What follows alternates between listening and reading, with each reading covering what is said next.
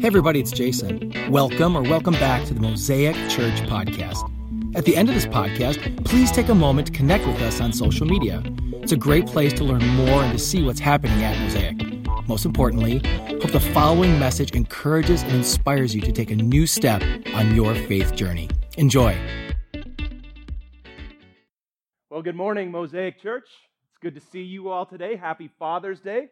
As we were watching that video this morning, I was thinking about my own dad, who I believe is actually watching online right now. So, hey, Dad. But I was thinking about my dad had a really rough task of raising me when I was a teenager. God bless him. If he ever earned his sainthood, it was when I was a teenager growing up, because I was a rebellious teenager. And let me just give you a little bit of an idea of what I'm talking about when I say that.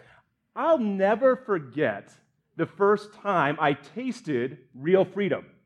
And I say that because the first time I tasted real freedom, it only lasted about 48 hours. So let me take you back in time a little bit to the year 1995. Now, some of the kids in this room are like, oh my gosh, like, you're old. I know, I get it, I'm old. But in 1995, that's not when I was born. I was turning 16 in 1995. And I had in my hot little hand my driver's license.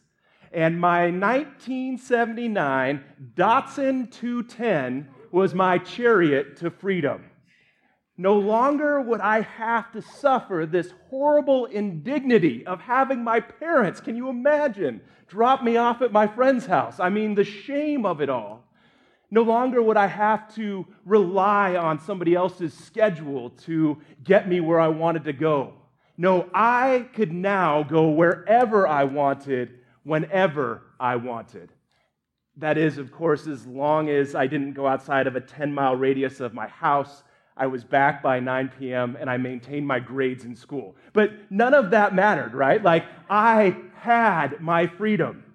And that freedom, though, wouldn't last very long, because within the first 24 hours of having my license, I was already scheming about how I was going to abuse that privilege. The plan was very simple.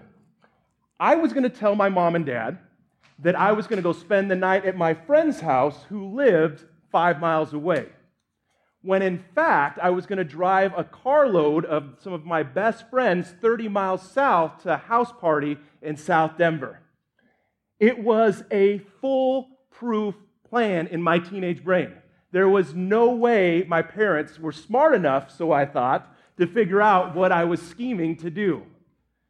I was going to get away with it. I was going to go to that party that I wanted to go to and still retain my freedom. The problem was that my sweet, sweet mother, who we were sharing the Datsun together, I did not know that every time she would get up or go out in the car, she would hit the little mileage trip reset button every time she filled up the car to track her mileage. And that day, when I was going out to that party, I didn't know she had filled up the car and pressed that button back to 0. So I went on my merry way. I went to the party. I thought no one was the wiser until my mother used the car the next day. And she got in there and saw that there were over 60 miles on her trip meter and not the 10 that I had promised her. My foolproof plan was no longer very foolproof anymore, right? And that freedom that I had, it was gone within 48 hours. I was grounded for a month.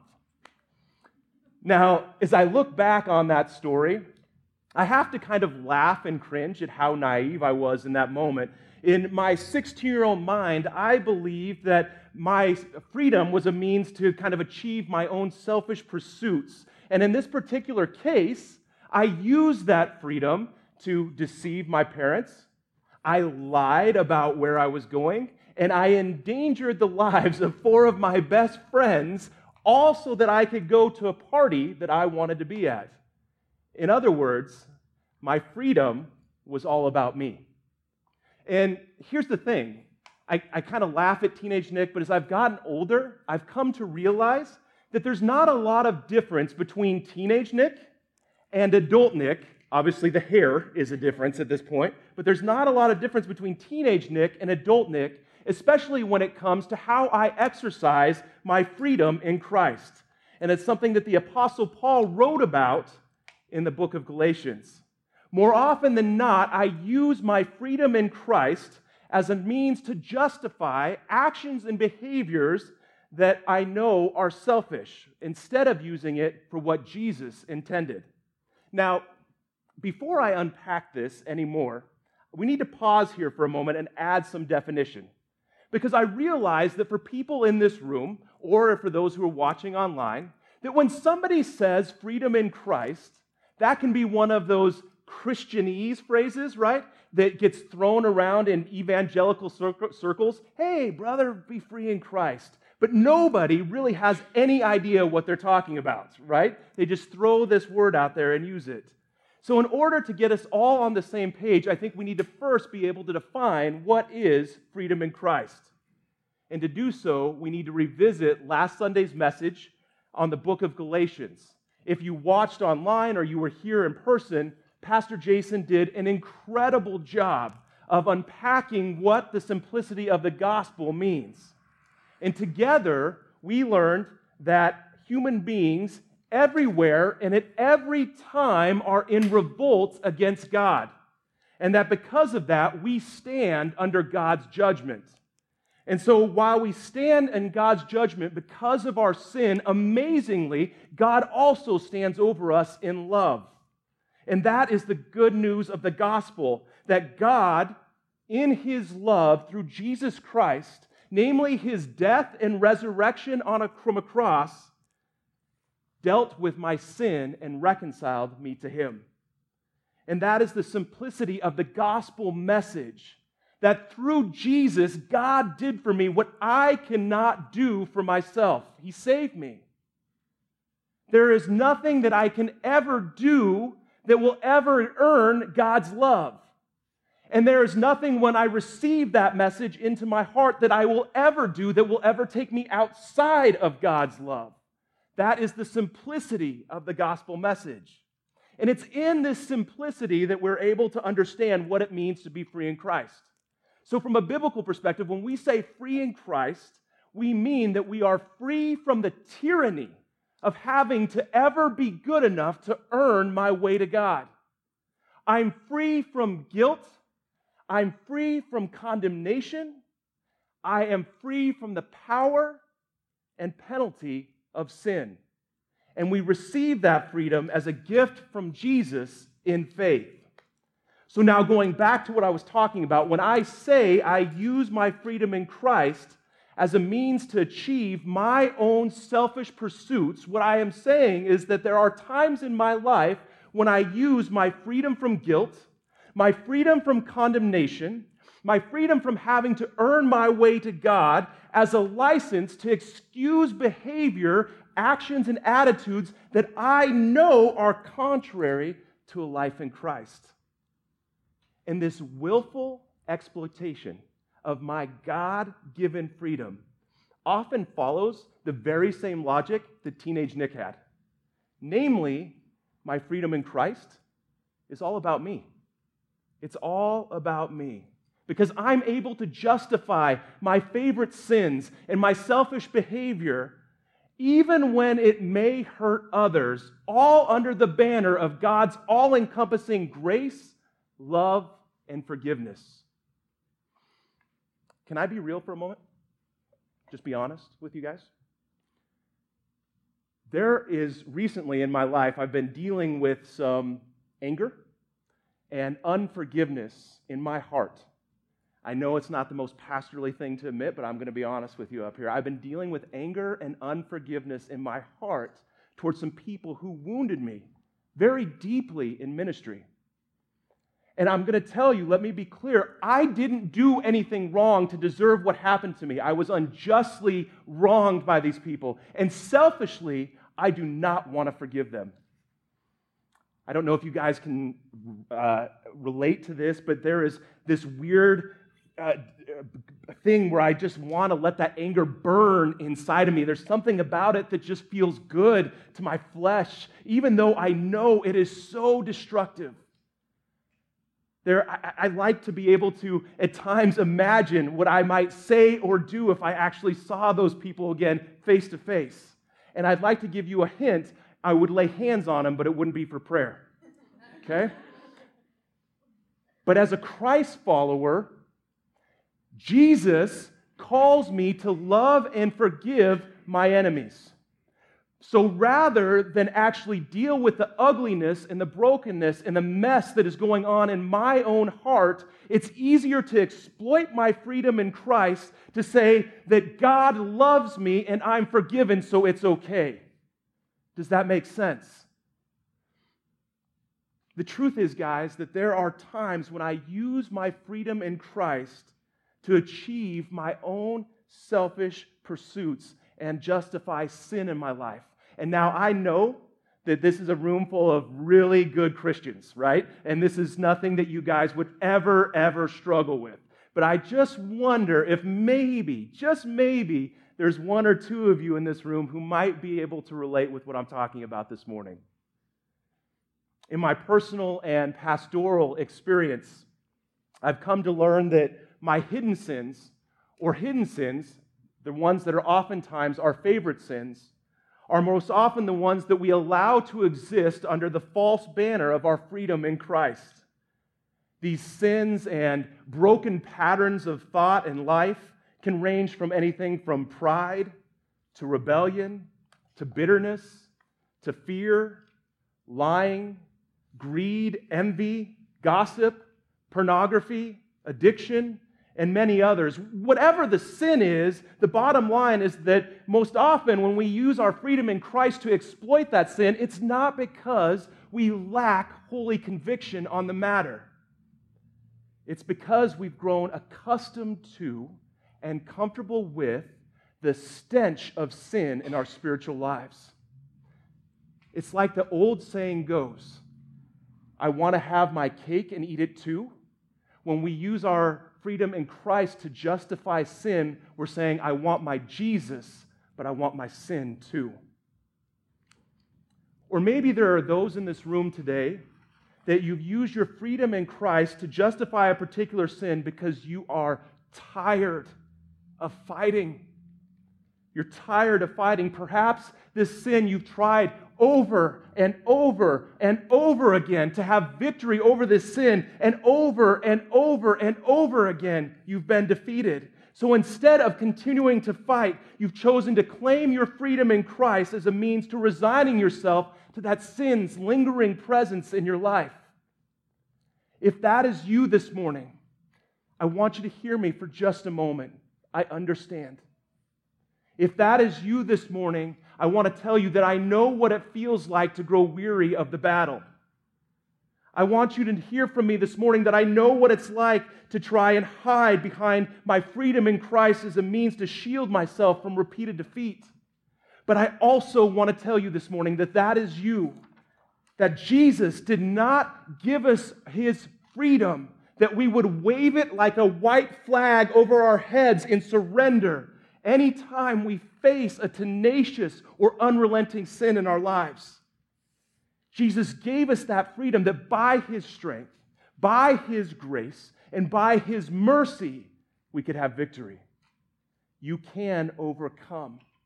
And we'll talk more about that in a minute. Still, for others in this room today, maybe you're listening and you're still wondering, man, I don't know if there's areas in my life where I am exploiting my freedom in Christ to justify sin in my life. I want to pause for just a second today. Everyone in the room, I want us to pause. And I want to invite Jesus into this holy moment to put a finger on the things that we might be excusing or justifying in our freedom in Christ. And I don't do that this morning because I want you to feel bad. I'm not on a sadistic mission up here to make you feel bad because of things that you can't deal with or you haven't dealt with in your life. I'm doing that because I believe that every one of us, to one degree or another, exploits our freedom in Christ to justify a sin. I'm saying that because I believe that we can't get better until we know what's making us sick. I'm saying that because we can't truly walk in freedom until we know how we're exploiting that freedom. Now, there may be those of you in this room today, or those that are watching online, that look at this and hear this, and you're not sure about this whole Jesus thing yet. And if that's you, I want to say that is okay. That Mosaic is a safe place for you to come and explore that spiritual journey. But with this moment of silence, instead of maybe asking Jesus, which you can, but maybe just take it as an opportunity to examine the areas in your own life where you're using your freedom to trample over other people's needs. You're using your desires to trample over other people's needs. So if you would, let's pause for just a moment and ask Jesus, let's invite Jesus to speak to the areas of our life. Would you pause with me? Jesus, we thank you for the gift of freedom that we have through you. We are free from the tyranny of having to ever be good enough to earn your love because of your death and resurrection. But Lord, we also know that as imperfect human beings, we have a propensity to twist our freedom to accommodate the sin in our lives and justify selfish behavior. We ask that you would reveal in the name of Jesus, God, those areas in our lives where we have exploited our freedom, that we may in turn learn to truly walk free in you as you intended. Amen. So the question has become that if we have been given that freedom, this amazing gift in Christ, how is it that God intends us to use it? Luckily, we're not the first people to actually have to wrestle with this question. The Apostle Paul in the book of Galatians addresses how Christ intends us to use this.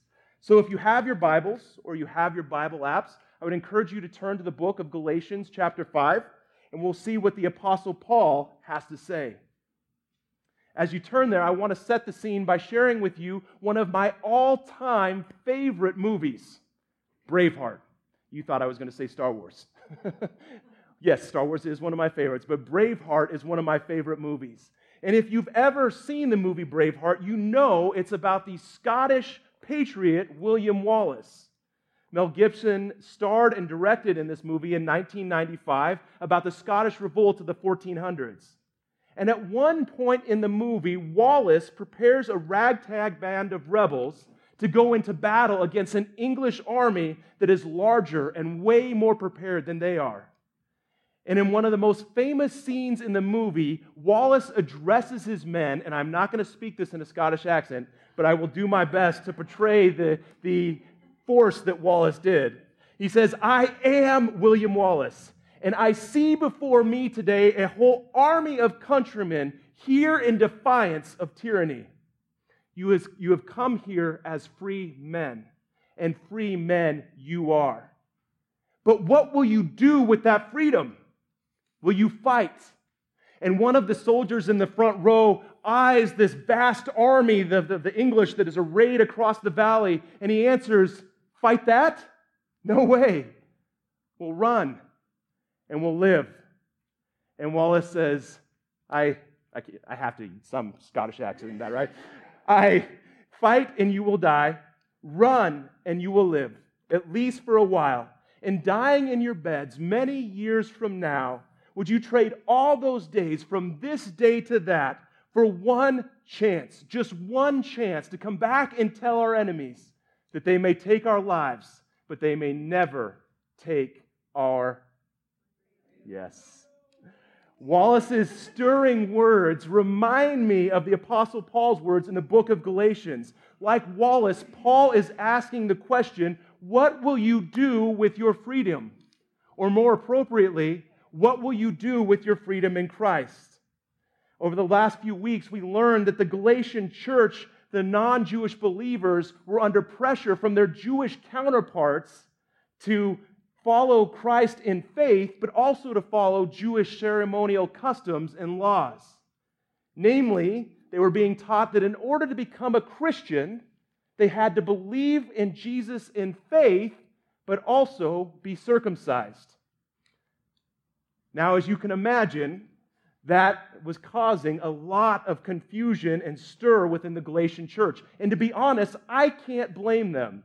If somebody came to me and said, in order to be a Christian, Nick, you have to be circumcised as an adult, I don't know that I would be lining up to follow Jesus either, right? I mean, I'm just being honest.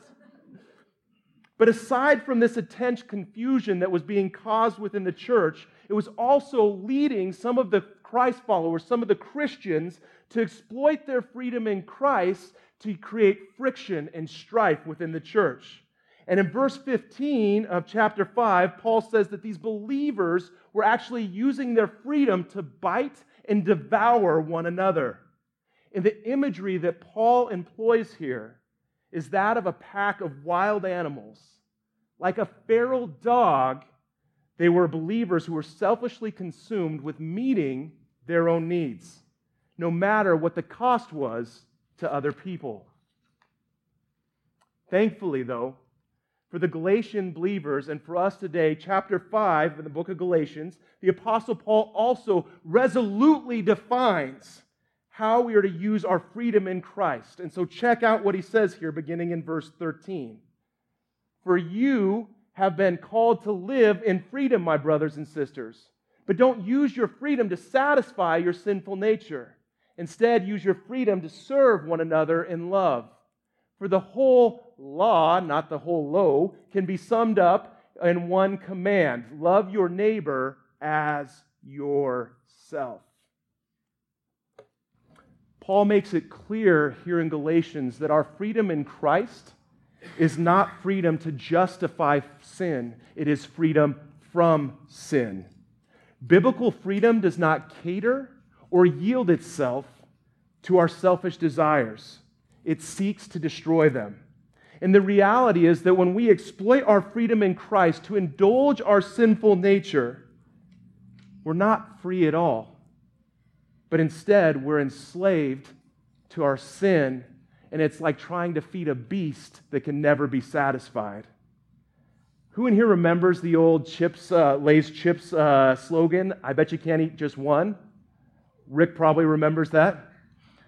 Rick remembers, I got a hand back there. Not only is it an ingenious slogan for a potato chip, but it also makes an excellent descriptor for sin. Because sin never stops at just one. It always wants more. It always wants what's next. It always desires and never can be satisfied. And that's why it's so insidious of us to claim our freedom in Christ as a means to justify sinful behavior. When we do so, we're not free at all. We're not free. We're enslaved. And so how should we use our freedom in Christ? Paul says that we should use our freedom to serve one another in love.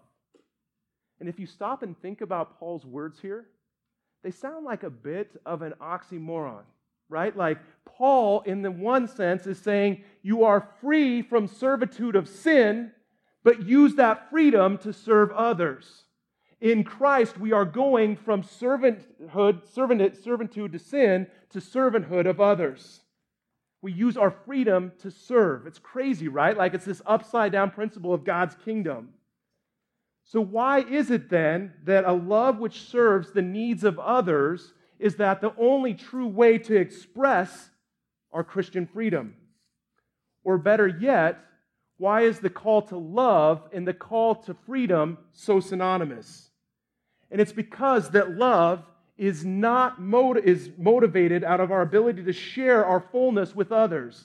Paul wrote in 1 Corinthians that love does not seek its own. In other words, love is not selfish.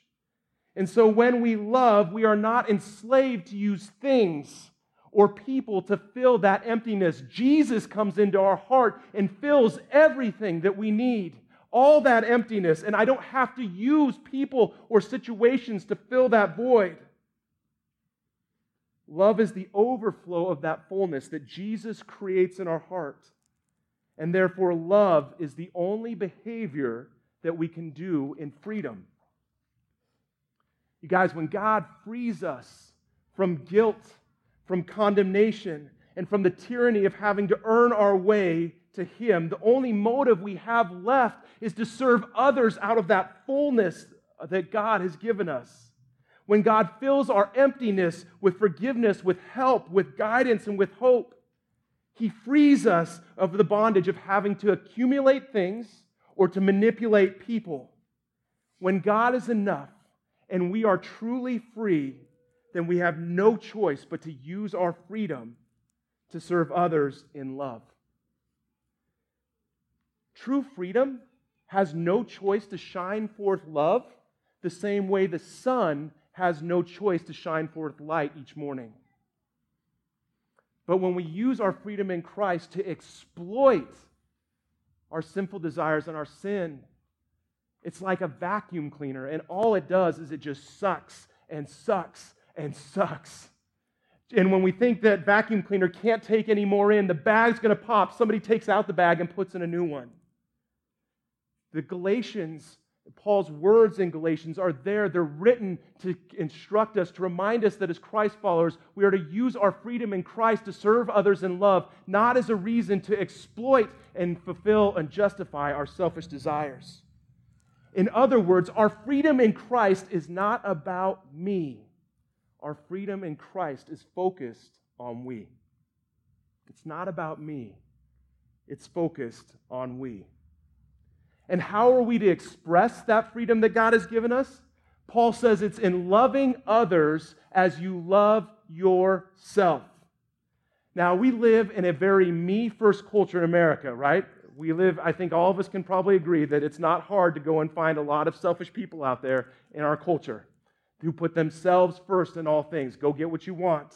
And when people hear this verse, it's common in the church to refer to this verse as a means of self-love. In other words, love your neighbor as you love yourself. Love your neighbor as you love yourself. And most commonly, some Christians today will assume that to love yourself and that self-love is expressed in self-esteem. If you've ever heard that or believed that, I'm going to tell you this morning that it's wrong. As you look in Scripture, Moses and Paul, but most importantly, Jesus, knew something very vital about us as human beings, and that is that we have no problem loving ourselves. They don't have to command it. It's something that comes natural to us. And so in that, you want to, when we're talking about that self-love and self-esteem, that you shall love your neighbor as you already love yourself. It's that idea that when you love your neighbor, you shall love them as you already love yourself. And self-love, they assume that is self-esteem, but not is self-interest. In Paul's letter to the Galatians, self-love means strong interest that you have in your own health, in your own safety, in your own happiness. Therefore, loving your neighbor as yourself is not a command to love yourself. It's a command to take that natural, already built-in desire to look out for yourself and use that as a measuring rod for how you're going to choose to love others. In other words, when I'm hungry, I want to use my love in Christ to share with somebody else. Let me start that over. I got that mixed up. When I see somebody who's hungry, I want to feed them as much as I want to be fed. That's what it means to love somebody as we love ourselves. When I see somebody that is struggling with fear, I want to love them as I love myself as much as I love not struggling with fear. And when I see somebody that, if for students in the room, I have a student and a friend that wants to ace a test, I want them to ace a test as much as I want to ace a test. When I'm stalled on the side of, or see somebody stalled on the side of the road, I want to love them and help them as much as I'm glad not to be stalled on the side of the road. When I have this relationship with Christ, I want to share that love with my neighbor as much as I'm glad to receive it. We use our freedom and creativity and perseverance to do the good things for others that we would do for ourselves. We care about what happens to others as much as we care about what happens to us. Just stop and think for a moment the world that we live in, that is filled with divisiveness, that is filled with distrust, what that world would look like if we honestly stopped to try and love people the way we love ourselves. What would that world look like? It would be a world full of, I believe, incredible joy, where the promise and presence of Jesus would radiate in our communities and beyond. When we say, love your neighbor as you love yourself, we're talking about the kind of radical love that we say is Mosaic to change our communities. That is the love that we are aiming for. A love that loves others the way we love ourselves. Once again, thank you so much for listening. If you live in Southeast Wisconsin, we would love to connect with you at our weekend gathering. For service time, directions, and to learn more about our vision to ignite a movement of love that transforms our community and the world, visit us at mosaicwi.com.